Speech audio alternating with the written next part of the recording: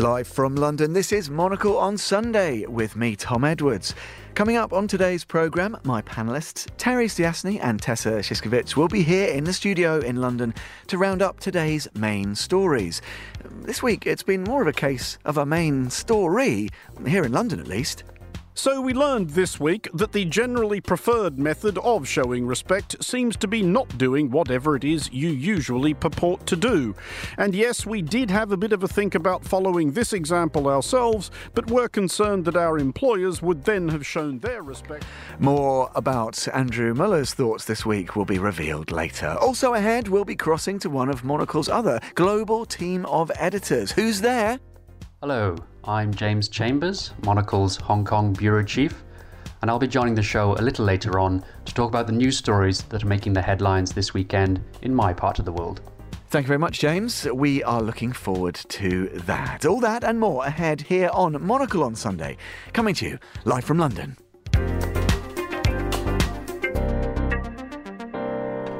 Yes, a very, very good morning to you from London. I hope you're having a great day. Wherever in the world we find you this Sunday, the perfect soundtrack to your day, guaranteed as always on Monocle 24. And it's only going to get better, my friends, because I'm bringing you today's panellists. I'm joined in the studio by the political journalist and author Terry Stiasny. Terry, good morning. Good morning. And also by Tessa Szyszkiewicz, UK correspondent for the Austrian magazine Profil. Good morning. Good morning. Morgans, I should say. Look, I mentioned in the menu, really one story that's dominated, certainly the news agenda, but it's kind of dominated the discourse. It's dominated every conversation. And I just wanted to get a couple of reflections from you both about an unusual week in London. Terry, I'll come to you first of all. I know you've had a bit of a wander. You've seen some of the kind of extraordinary expressions of civic reaction to the passing of Queen Elizabeth. What have you made of this unusual week? It's strange. I think it's weird how you can move within London from sort of completely normal life to a very different sort of atmosphere. So, for instance, I would gone out to a yoga class and that was all going on perfectly as normal. And I thought, no, I haven't really seen any of what's going on apart from through the experiences of friends who had joined the queue. So I thought, well, I'll just take a quick trip down and go and look at the queue. So I went across Tower Bridge on the bike and the queue itself had almost become a tourist attraction. So you're standing on Tower Bridge, which is normally a thing that people come to take photos of in London. And so people were leaning over the edge of the bridge and going, that's the queue for the Queen. Look at all the people lining up to see the Queen and everybody including myself, taking photos of this. And there you could see this queue stretching all the way along the south bank of the Thames for as far as you could see. So, and I didn't even try to get near to Buckingham Palace and Green Park because there's so many hours. I think it was taking at one point 6 hours to walk between Green Park, which is on Piccadilly, and Buckingham Palace, which is normally, I would say, probably a 10-minute walk at the absolute most. So there's just the sheer weight of people. But then if you go back to a different part of London, where I live, you don't really notice any difference at all. Obviously, people are thinking about it and talking about it, but otherwise not.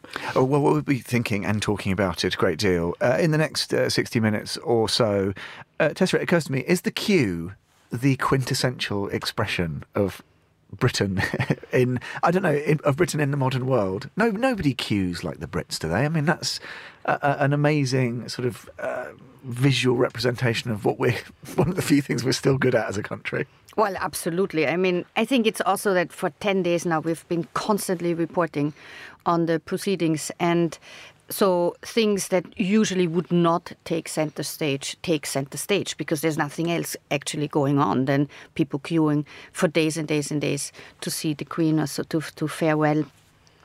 So what I think is interesting is that this phenomenon of the queue has now become also the subject of scientific studies. And so why do people stand in line for 24 hours for a few seconds alongside the Queen's coffin?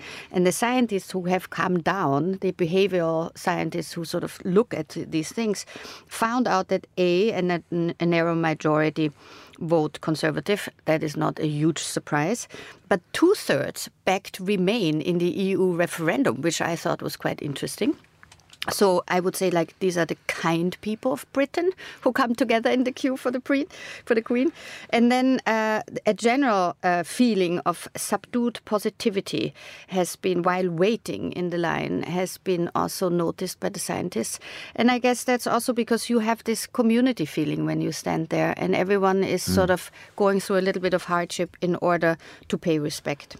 Yeah, and I think it's interesting that one of the, those sort of various people find things to be outraged about, and the most outrageous thing that anybody can do is try to skip the line because of being a celebrity. So whereas David Beckham was praised for spending all day dutifully in the queue, other TV presenters who managed to get to the front by other means were come in for sort of public sort of disgust. But it's all about the belonging. It's about standing next to everybody, whoever they are. And I think for a lot of people, it's actually about a sort of connection to previous generations, a connection to the past. So it's talking to friends who've been there. There's some, they come partly because their parents or whatever had queued to see Churchill's funeral. A lot of people talking about how, their mother would have come or their grandmother would have come or their grandfather was fought in the war or somebody loved the Queen. So it's almost as much about your personal connection to history as it is about sort of the Queen herself.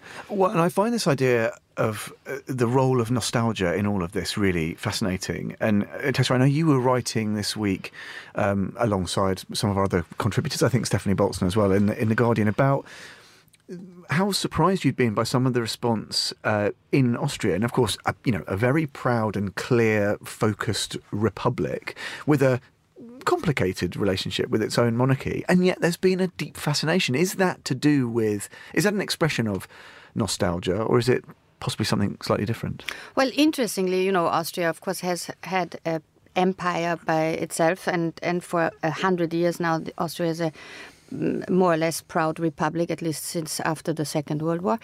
But I think the sympathy for the Queen is a personal thing, because she's been around all our lives in a way too, even if we are not her subjects.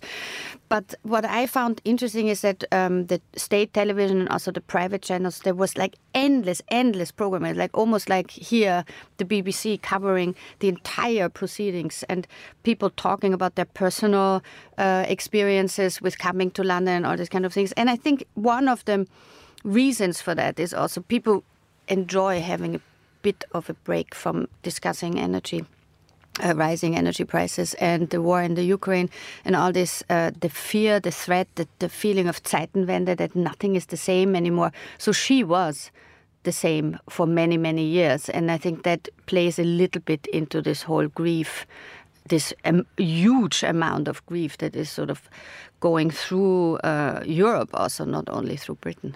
Well, and the world indeed. And I think, Terry, one thing I found interesting, I had always believed that in countries like Canada or in Australia, there was a sort of an ongoing acceptance, a tolerance of the role of the royal family in their public life, and it was tied very clearly to the Queen, who was held in a great deal of affection. What surprised me, though, is not that that's not the case. It seems very genuine. It's not just that constancy. It's not just familiarity over 7 decades of service. People, and younger people as well, seem to have a great deal of affection for her. And that wrong-footed me. And I was not expecting to see that kind of expression of emotion in those markets.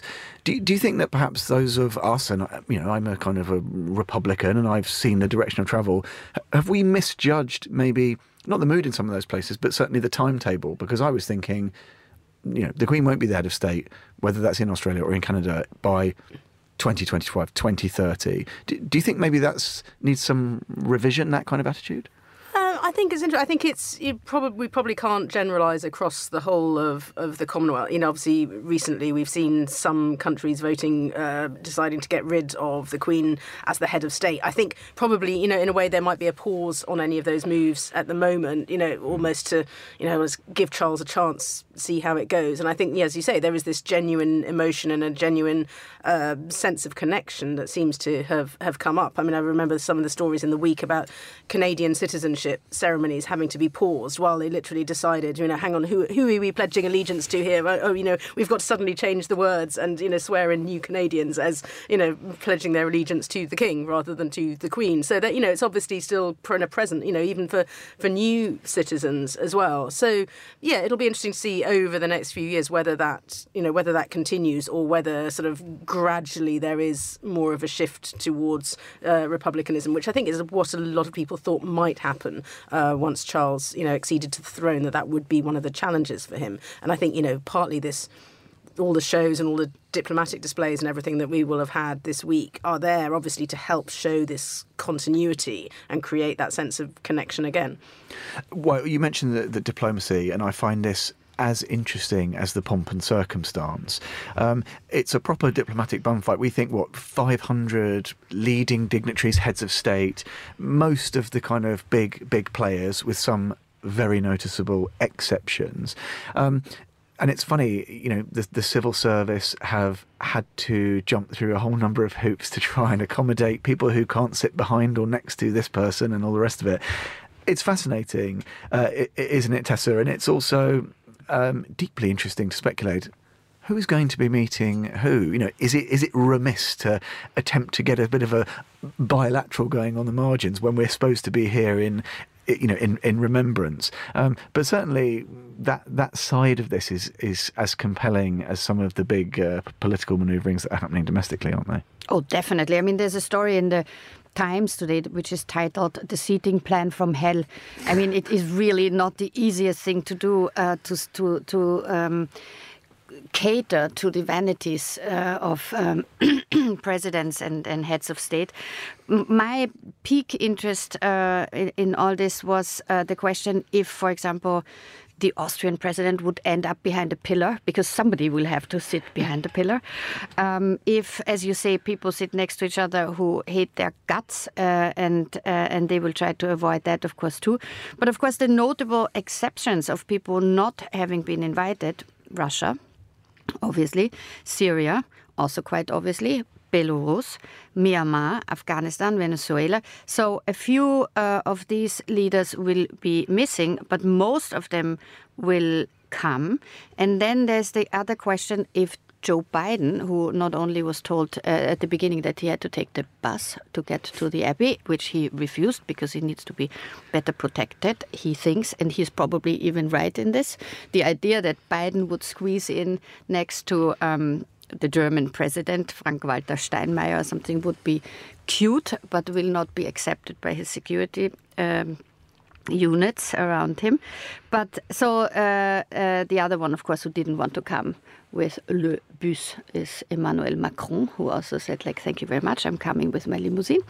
But all this, of course, is highly also, it's an atmospheric and things. But interestingly is Joe Biden has cancelled his bilateral meeting with Liz Truss. And that's where we enter political territory, which, of course, is also happening at this funeral. It's not only about the grief for the Queen and a common sort of demonstration of diplomatic unity of world leaders, but it's also the question if Liz Truss dares to cancel the Article 16 of the Northern Ireland Protocol this fall, and if Joe Biden wants to tell her that in a quiet bilateral meeting at the UN on Wednesday rather than today, when nobody really wants to open these very, very, very sensitive and tricky political questions. And I know, as you were wandering, sort of not too far from Monocle Towers here in London this week, you did speculate, I thought interestingly, about what might have prompted Biden to delay or reschedule that meeting. You had a sort of a colourful theory, which I will invite you to share with us. Yeah, I mean, yesterday night I passed through the park, the Regent's Park, and so half of the park, or the top of it, is already closed because Joe Biden arrived there in the residence of the ambassador. And I was thinking, why does he cancel a bilateral meeting with the sort of top person, political person now in the country, Liz Truss? Maybe there is someone more important. Who could be the more important person? And then I thought, maybe Volodymyr Zelensky secretly will sneak into the country and appear at the funeral, sitting between Liz Truss and Joe Biden tomorrow, waving at Vladimir Putin and sort of giving us a speech about the necessity to stand together against the Russian aggression. I mean, Terry, that would be pretty amazing. He'd have to get a suit press because I think he'd have to lose his T-shirt. Wouldn't he? They would have to, imagine if he was spotted sort of running around London's department stores trying to find a nice black suit and a black tie. And that was, obviously that would be a sort of. I think maybe you would worry about that if you were Liz Truss, because you'd think, I don't want anything to overshadow the funeral, and actually having Volodymyr Zelensky turn up and sit in one of the front rows would be exciting for all of us. But and whether, of course, he'd want to leave the country, at a time like this. But it's challenging optics. Well, we might talk a bit more about Liz Truss a bit later in the programme and some of the challenges. And indeed, this is obviously not a welcome distraction in any sense of the word, but whether it's given her some wiggle room. But just mentioning Zelensky and Ukraine, and I guess it is important not to become so sort of transfixed by what's happening that we overlook potentially seismic events that have been unfolding over the past week or so within Ukraine. Unprecedented gains, certainly, in this campaign. Just as a sort of detour, but I think it's a germane question. Are we reaching a point, Tessa, potentially where we have to consider the prospect of Russia being defeated? I mean, does it remain incomprehensible? Do those huge gains, whatever, 8,000 square kilometres in a matter of days, suggest that is now not merely in the realms of fantasy? Well, I would always warn everyone, including myself, in seeing signs of Russia being defeated, because that's a very long way to go. And also, the more Putin feels humiliated because his troops cannot keep all the conquered territory under control, the more he might do things that might be even more terrible, like tactical nuclear weapons being actually used. So I would really worry very much about anything good coming out of this. However, of course, the fact that the Ukrainian army, propped up by weapons from the UK and from the US and many other countries, and the diplomatic sanctions against Russia that the EU states also brought in. So there was a certain unity in this in the last month, and this has shown that you can also confront an aggressor that you thought at the beginning of the year, we all thought like, okay, so he will march in and take the country. So that's a good thing. It doesn't make me very sort of optimistic that a lot of good things will come out for the Ukrainian civilians there in the next month, because what we have also seen in the last days, the liberated territories that people find, we have by now found 10 torture chambers in this liberated region where people have been gone through horrible torture. And also Zelensky said something at night in his daily video message. He says that they don't make soap out of our skins, out of our victims, and they don't make lamps out of our skins, but the principle is the same. This is what the Nazis did to the Jews, and that's what Russia is doing to the Ukrainians. And it's really, as an Austrian also, I'm always very sensitive to comparisons to the Holocaust. I don't think you have to compare everything to the Holocaust nowadays, because it was a quite unique thing that happened. But in a way, Zelensky drives the message home that these are innocent people who are being slaughtered for a pure nationalistic dictatorship that is gone out of control completely. And we all have to see that we don't forget the situation and that we do political things that we can do to stop this.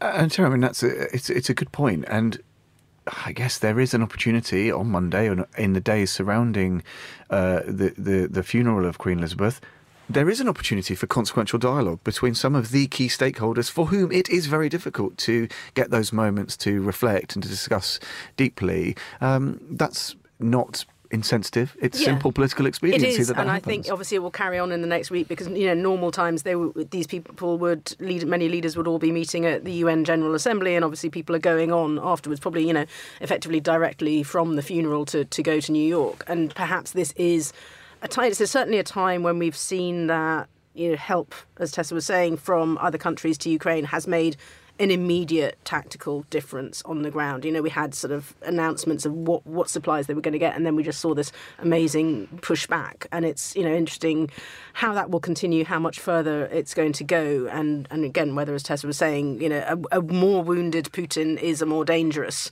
Putin. I mean, he was obviously dangerous before, even before he was wounded, but how he will react to this.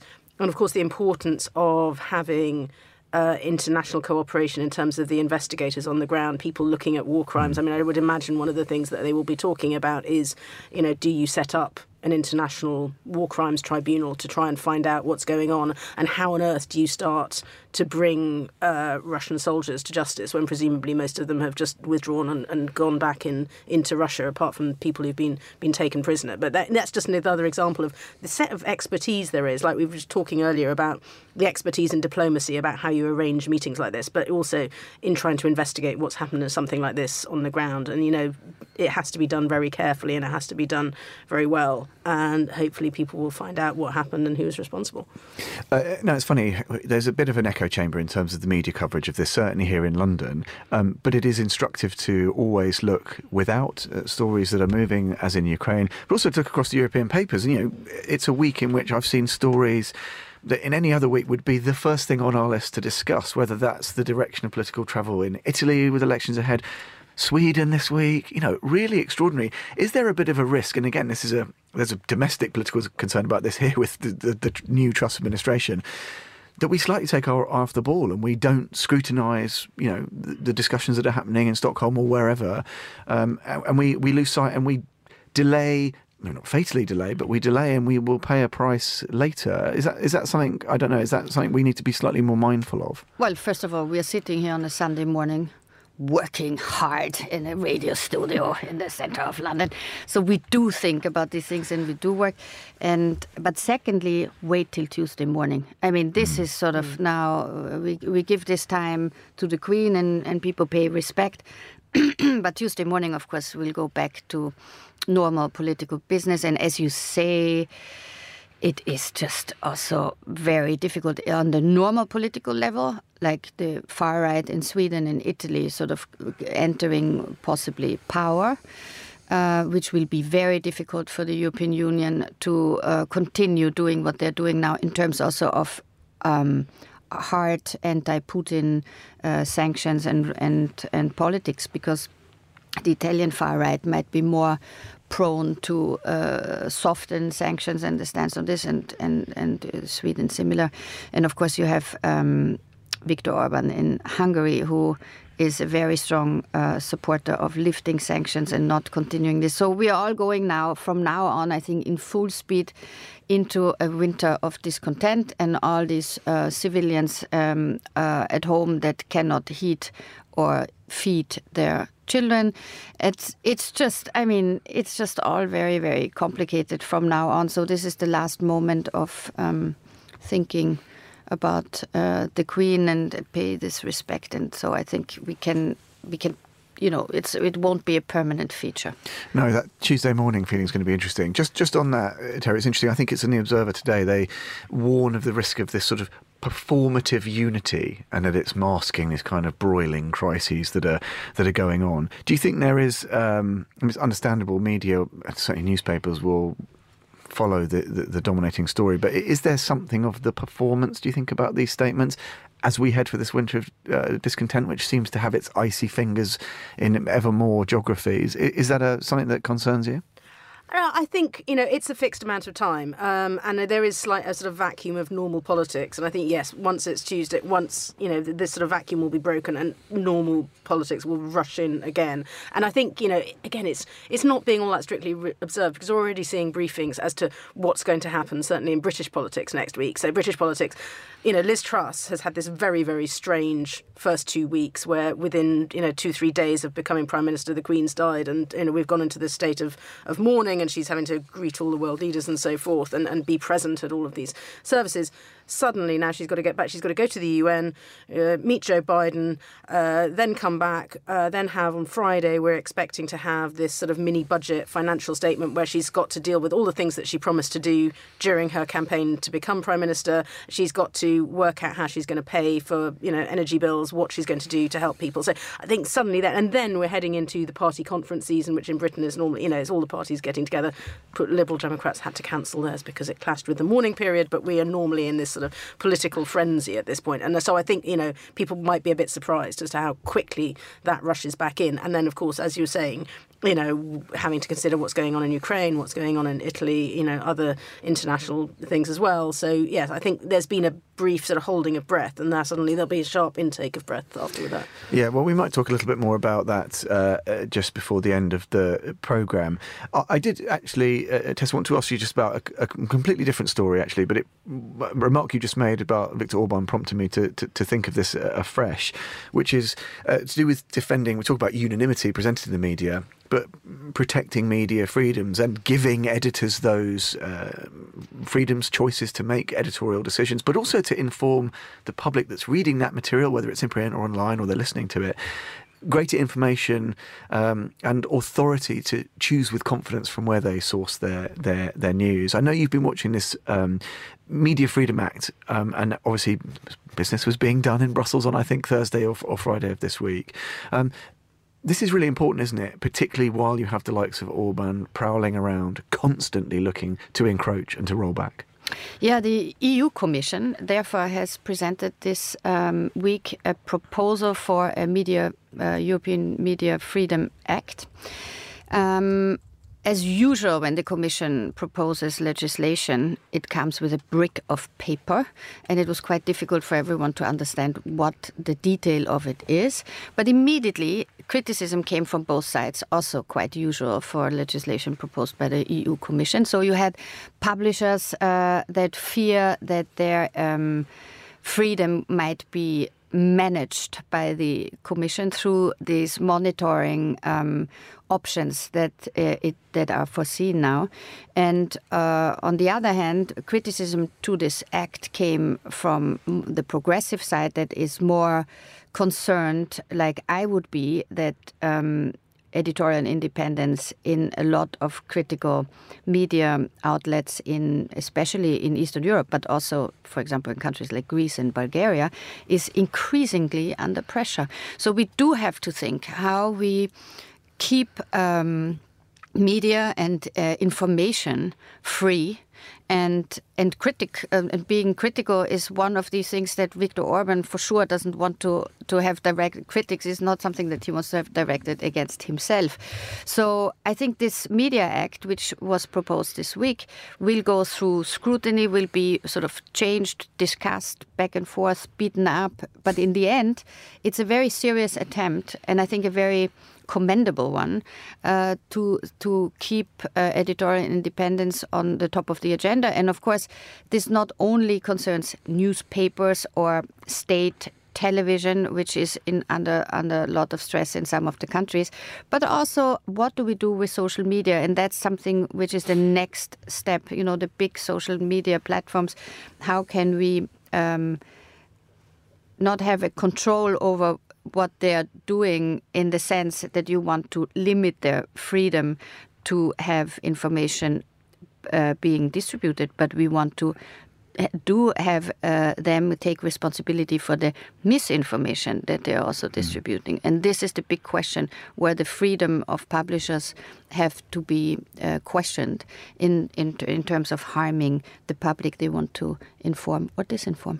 Well, yeah, I guess one issue with this sort of legislative approach is that it lends itself towards something of a one-size-fits-all. It has to be, and it can't necessarily address the specific problems thrown up by the different stakeholders. And we know, Terry, that these platforms, which are social media, they're comms, they're tech companies, but they're publishers, although sometimes they would dispute it. It's very difficult to shape their approach because they have such lobbying power. They've demonstrated time and again how adroit they are at sidestepping the demands of existing legislation, far less anything new. Yeah, also because they can say, well, we may be, operating in the EU, but we're not necessarily based in the EU, so you've got no competence to decide what we can and can't publish. And I think, actually, the Commission is putting this forward. I don't know how much it needs to have, whether this is something that needs to be signed off at a national government's level. I think they will have an awful lot of trouble getting this through some of the very governments that they want to criticise. And, I think there will be a lot of countries that might see this as kind of overreach by the Commission and saying it's not for you to decide what our media policy is and what our media rules are. And so I think getting something that's enforceable through is going to be quite hard. But one of the things I do find interesting about this is the idea that they are explicitly trying to resist foreign disinformation and propaganda, particularly talking about Russian-backed disinformation, and also talking about how do you deal with, say, China or Turkey that are also trying to influence the debate within Europe, and it's talking about what they call in this report here the rogue media service providers, including from certain third countries. So again, I mean, it's an interesting thing and it's something that needs to be dealt with, but how you identify what is foreign disinformation is, I've looked at this sort of historically, and it's really hard to do. It's hard to work out the source of information, and it's hard to stop it from coming in. So I think, working on that, although it's kind of, you can see that it's a laudable thing to do, it's quite difficult to actually create a mechanism that does that. Hugely complex. Oh, sorry, Tessa, go on. You were going to I just wanted to add, because you said one size fits all. They actually, all these, when I studied all these details in this Media Act proposal, I thought it was actually quite, a lot fits in there in interpretation, and that will be the thing to be determined. So it's not necessarily that you have what some of the publishers now fear, that you'll get completely restricted in things. So it's A, up to debate, and B, there's a lot of room to maneuver in it. And the main thing of the Act is also not the control, because that would be more like a monitoring and not like a strict control. But the other thing is, of course, transparency. And that's very important. Who are the owners of these foreign outlets? Who are the owners of these EU media companies? Who is benefiting from the ownership? And all these things are very crucial and will just simply serve for more transparency. There'll be plenty more from Tessa and from Terry in a moment or two. We're going to be crossing to Hong Kong in just a moment. I just want to remind you of a couple of the main news stories we're following this hour and today on Monocle 24, some of which we've already been talking about. Yes, US President Joe Biden is the latest high-profile world leader to arrive here in London ahead of the funeral of Queen Elizabeth II tomorrow. More than 500 such dignitaries and heads of state will be attending. We will probably talk more about that before the end of the show.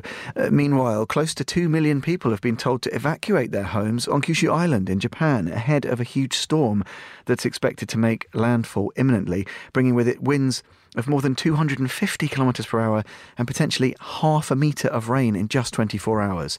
Fukuoka, the port city, is one that could be in the path of the typhoon Nanmadol, which is on its way. And in Ukraine, as well as those gains this week, the IAEA nuclear watchdog has confirmed that the Zaporizhzhia nuclear power plant has begun receiving power from the national grid. The reactors are shut down there, of course, but it needs the external power to cool them and mitigate risk of meltdown. So that's another sliver of good news from Ukraine. 9:33, almost here in London. But let's head east. We are going to get a roundup of stories making the headlines in Hong Kong. Monocle's Hong Kong Bureau Chief James Chambers, I believe, is there. Good afternoon to you, James. It's London calling. How do we find you today? Good morning, Tom. Very well, thank you.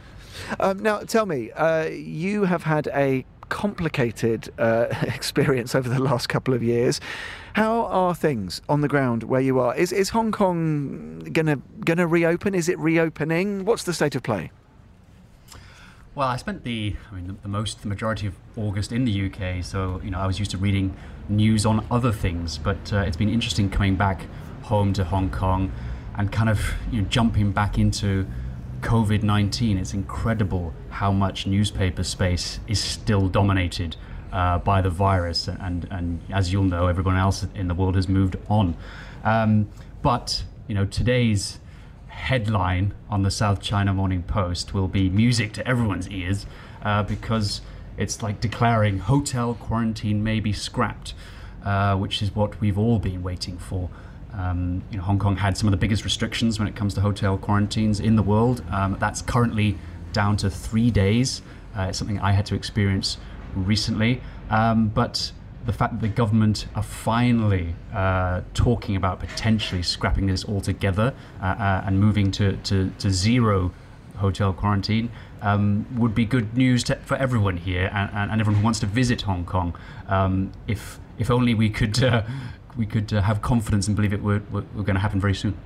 Yeah, we'll have to keep a watching brief on that one. James, I might ask you in a moment just to reflect a little bit on your take on what's been going on here in London. But to this point that we were discussing around the table here earlier around bilaterals, meetings that may or may not take place here in London during the funeral sort of proceedings, there's another interesting meeting again that may have dropped off some people's radar, but I think it's really worth flagging, and that's that President Yoon of South Korea is set to meet Japanese PM Kishida in New York, we think.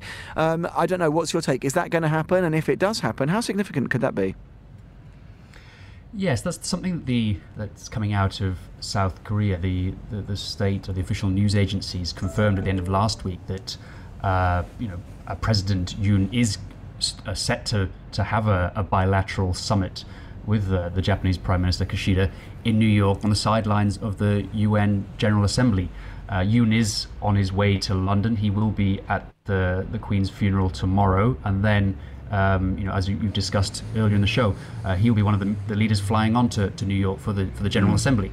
And so if this in fact does happen, if this meeting, this official summit between these two men does go ahead, it will be a huge step forward for these two countries who've had a bit of a frosty relationship over the last few years over the issue of the Japanese colonial times and the wartime occupation and the issues about forced labor and comfort women. That all kind of came up again during President Moon's tenure in office. But since Yoon came into power, he's been trying to patch things up. The Japanese, on the Japanese side, they've been a bit more reluctant to engage. But if this meeting does go ahead, it will be an important step for two democracies and two important US allies in the region. Well, James, stay with us. I just want to bring Terry and Tessa in just on a sort of peripheral point about this. Both of the things actually that James has mentioned there, obviously COVID, the story that never really goes away, the restrictions on travel, and this idea of Yoon and Kishida potentially meeting, really underscores this point about what we've been missing, both in human terms and in diplomatic terms, going right back to the start of 2020, which is to get together in person. It does tie into what we were talking about, the opportunity to meet on the margins and maybe get a dialogue going that would otherwise be too complicated. Do you feel that we're back in a world where diplomacy is being done as it was before? Is there still a long way to go? I mean, it's the same, I guess, for journalists. You don't get the same information out of a source if you're on a phone or on a Zoom as you do meeting face to face. Where are we at, and how important is it, Tessa, to ensure that we're doing diplomacy the right way, if you like? Well, for sure, and this is also the good thing about this summer, that everything started as if nothing has happened for 2 years. I mean, we look back at these first months of the pandemic and the tremendous adaptation process we went through within weeks, and it looks like a bad dream in a way. But I also wonder how it will continue now in the next weeks. I think the Chinese with their non-zero policy sort of didn't really work. But being careful about the next pandemic wave is definitely a good thing. And we will see also how many of the people attending this funeral tomorrow might actually, in the end, be COVID positive and have to stay in bed for a little while. So let's see about that. Yeah, well, we kept having these super spreader events, didn't we? This could certainly be one. But it's interesting, isn't it? Terry, that is a good point. Looking at China more broadly as a political force, as a destabilising force, as a disruptor globally. Very important for the likes of South Korea and Japan to be working more closely together, despite the huge complexities of their relationship. UNGA, this sort of event, they are critical opportunities that must be taken. Yes, they are. And I think one of the things that we've probably missed out on in the last couple of years is the sort of the accidental, or the person that bumps into somebody in a corridor that maybe it wasn't organised, maybe it wasn't planned, but people have a conversation that wasn't intended. And I think that can go both ways. Obviously, that could be a good breakthrough, that could be something that goes wrong.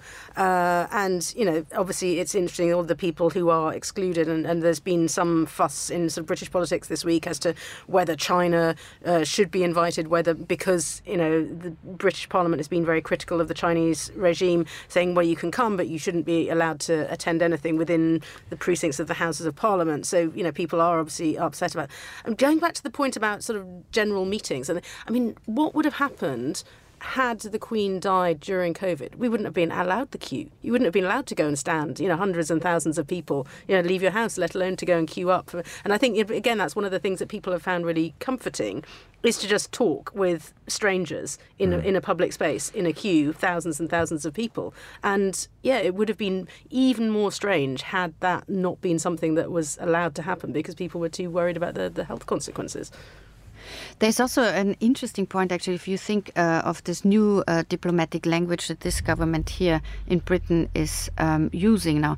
So Liz Truss this afternoon, yesterday already, started to meet not the leaders of the European Union capitals that previous governments would have met first when they would come to London at a mass event like this.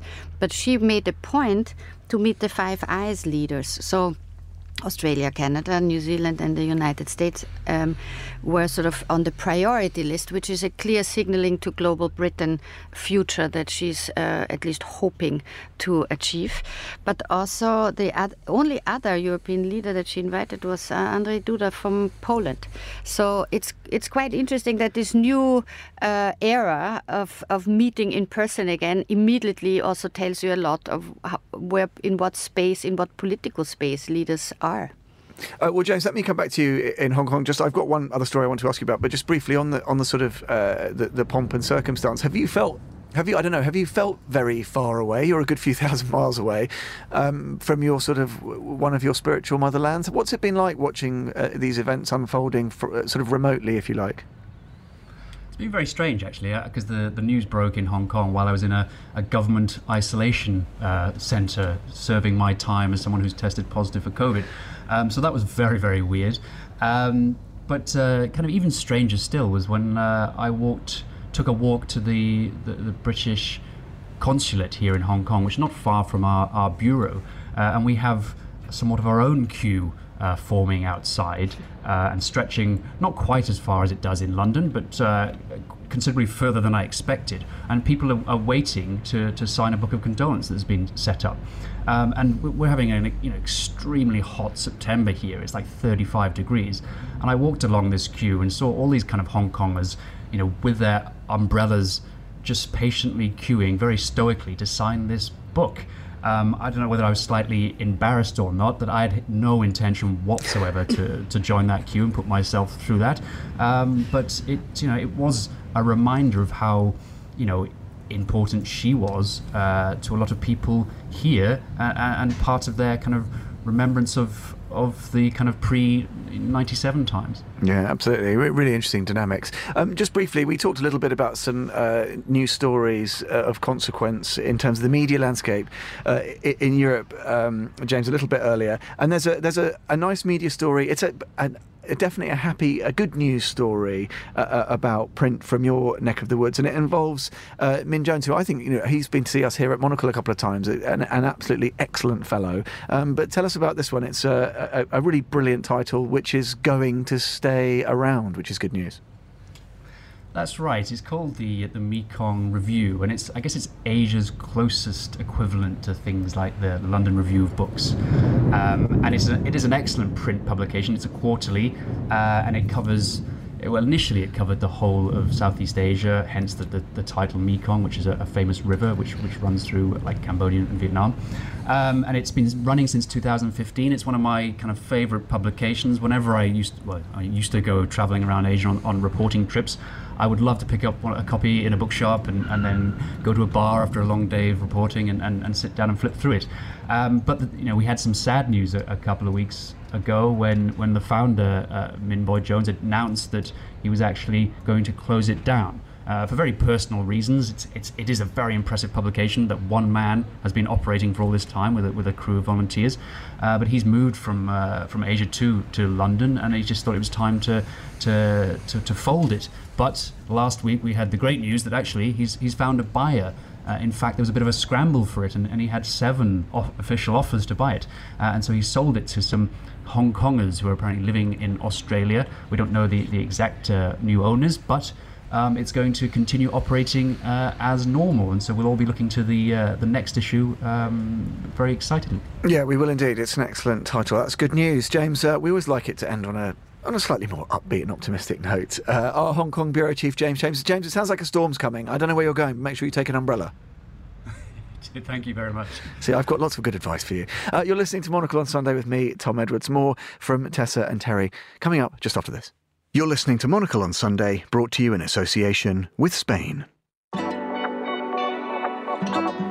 Spain has been a leading travel destination for so long that it's easy to assume it's a known quantity. Yet it's a country that has an inexhaustible capacity to surprise, a place of many wonders for people of all tastes and interests. Wherever you find yourself in Spain, you won't be far from an expression of the country's deep commitment to its culture, and it's never been easier to soak up its music, art, literature and traditions. In Spain, art is present at every turn, and culture's taken seriously. Museums, galleries and cinemas are cherished parts of almost every town and city. Great sculptures prowl the streets and stand watch over the beaches. Vast museums house priceless works by Goya, Velázquez and El Greco. Alongside giants like Picasso, Miro and Dali, new artists are nurtured in galleries that serve their cities with cutting-edge contemporary art. And then there's the music. There's far more to Spain than castanets and flamenco. Spaniards know how to throw a party. Some of them last all summer. With a festival for almost any taste, just book your tickets and get stuck in. Everything you're dreaming of this weekend in Spain this summer. Rediscover Spain and reimagine it. Spain, spreading sunshine on Monocle on Sunday, on Monocle 24.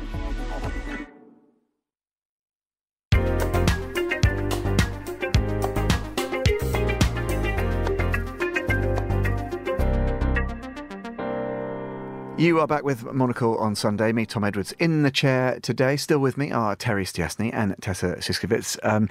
I wanted to get a sense from both of you about one of the things which we sort of talked about a little bit already, and it's something that our Editor-in-Chief Andrew Tuck was writing about yesterday, actually, in his weekend column, which people can sign up to at monocle.com/minute. He was talking about sort of synchronisation and what happens when people come together. We've already talked a little bit about what motivates people.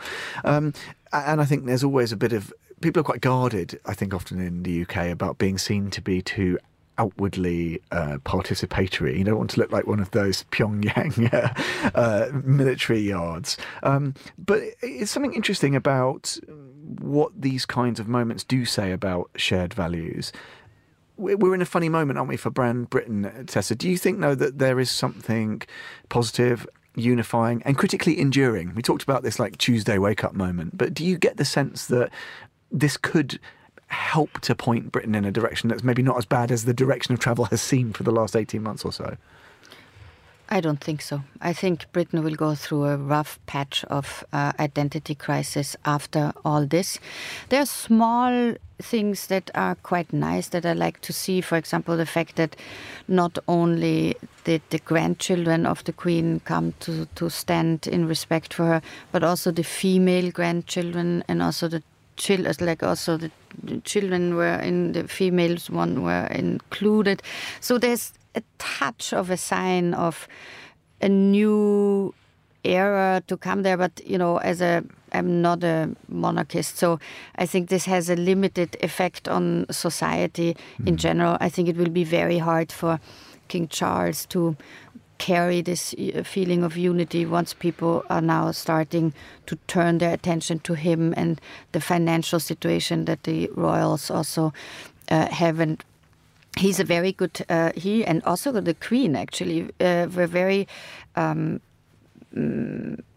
observant of the financial situation. We always think, especially in Europe, where we don't know so much about them and only get the superficial news, that they are just waddling around here and doing nice ceremonial services. But in fact, they are managing their properties and their wealth quite well, and have been forward-looking in terms of, how windmill farms the wind farms in the shores that the royal family owns are being very lucrative and all these kind of things. And even the Queen herself has negotiated this with Tony Blair at the time to get the revenues of windmill farms. Well, yeah, so and they're hugely wealthier, sort of pro rata, than they have been probably almost any point, other than going back a few hundred years. But there doesn't seem to be, I agree, I think it's not exactly a moment, some progressive beacon, and there doesn't seem to be any appetite, indeed even any tolerance, to talk about serious structural reform, which is quite concerning if you are, as I think you and I both possibly, not royalists or monarchists in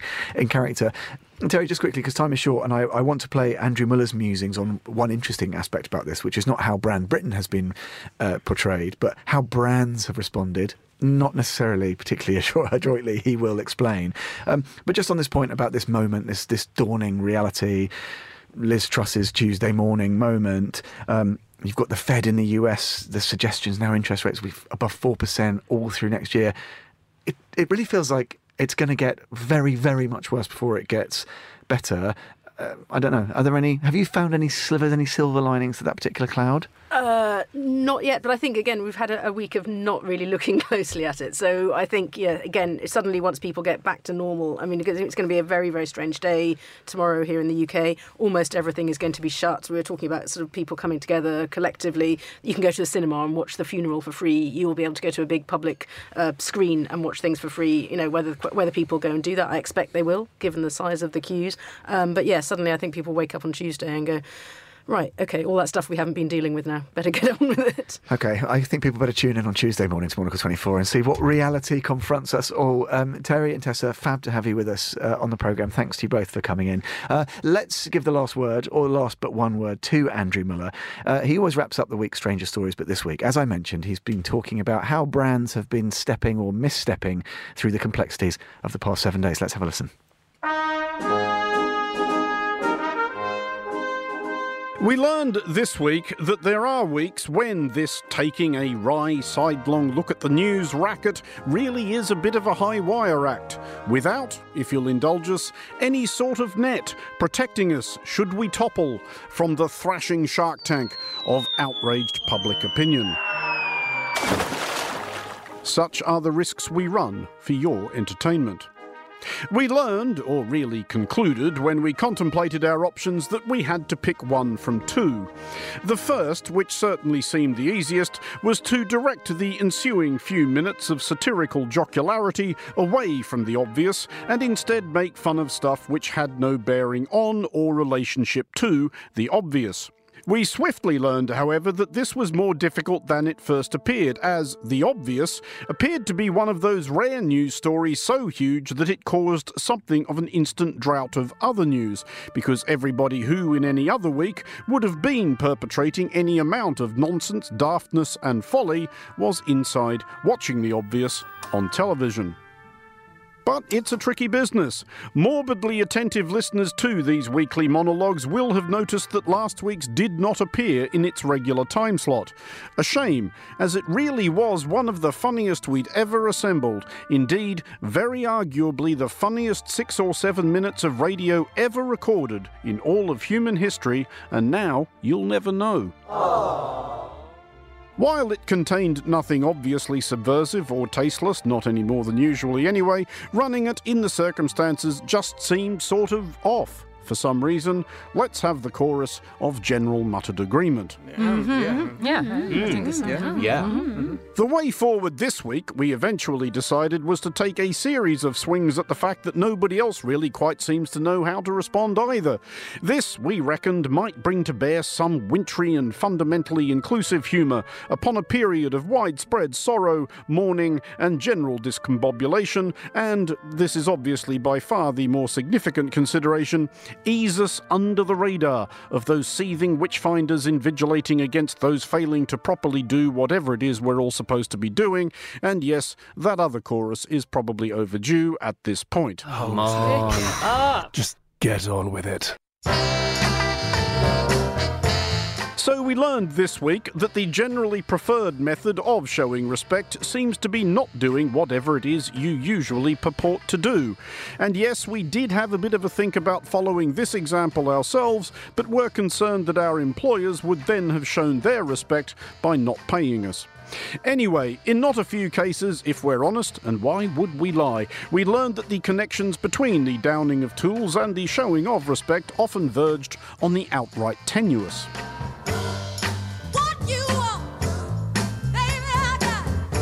We learned, for example, that Heathrow Airport proposed to show its respect for the late Queen Elizabeth II by cancelling a number of flights, an announcement which will have prompted a great many recent would-be passengers to ponder what else Heathrow has been respecting pretty much all this year.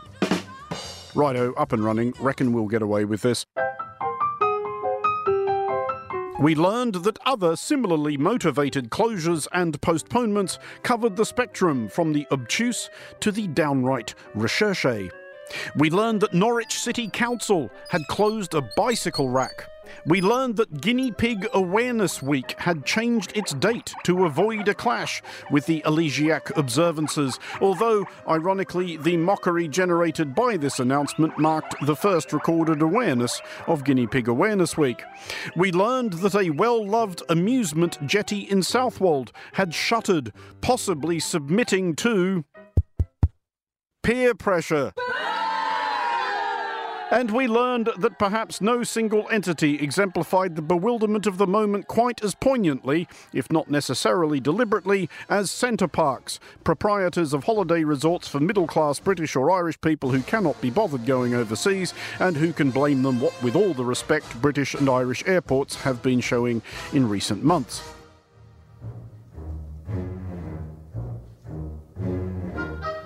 We learned in the first instance that Center Parcs plan to close entirely for 24 hours around this coming Monday's funeral, and we learned very shortly afterwards that this announcement had elicited a mildly riotous response from Center Parcs inmates who were not terrifically keen on interrupting their holidays. Let's have a clip evoking an amount of indignation.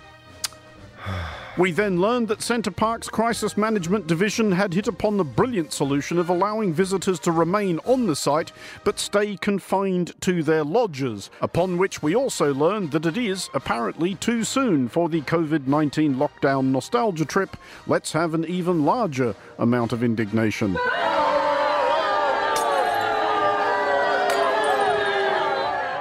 We finally learned that Center Parcs had capitulated to the degree of allowing guests to roam the compound freely, but that nothing would actually be open. It remains unclear to us that any of this, and or the uncountable further such examples, was what she would have wanted. Indeed, during her 7-decade reign, we didn't learn much about what she wanted, which we realise was kind of the idea, but we can at least presume that she might have been quite pleased with the one cohort of Britain that did seem to have some idea how to behave. We learned, because we had the live coverage from Westminster Hall on in the background while we tapped this out, that there's something weirdly affecting about watching an endless queue of random citizenry shuffling silently, curiously and decorously past the unifying totem of their diverse tribe, the hush interrupted only by the clanking and stomping occasioned by the changing of the guard.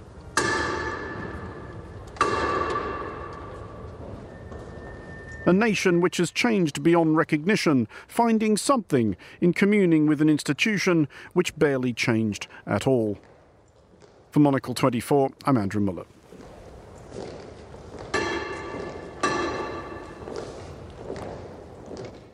Thank you very much indeed, as always, to Andrew Muller. And if you want to hear Andrew's take on tomorrow's proceedings here in London, after what I'm sure will be a fascinating and intriguing day. Do join him. He'll be with his panel of guests at 1800 London time for the Monocle Daily. Of course, you can keep across the news and views on what's happening here in London and around the world on The Globalist at 7 and on our midday show, The Briefing 2.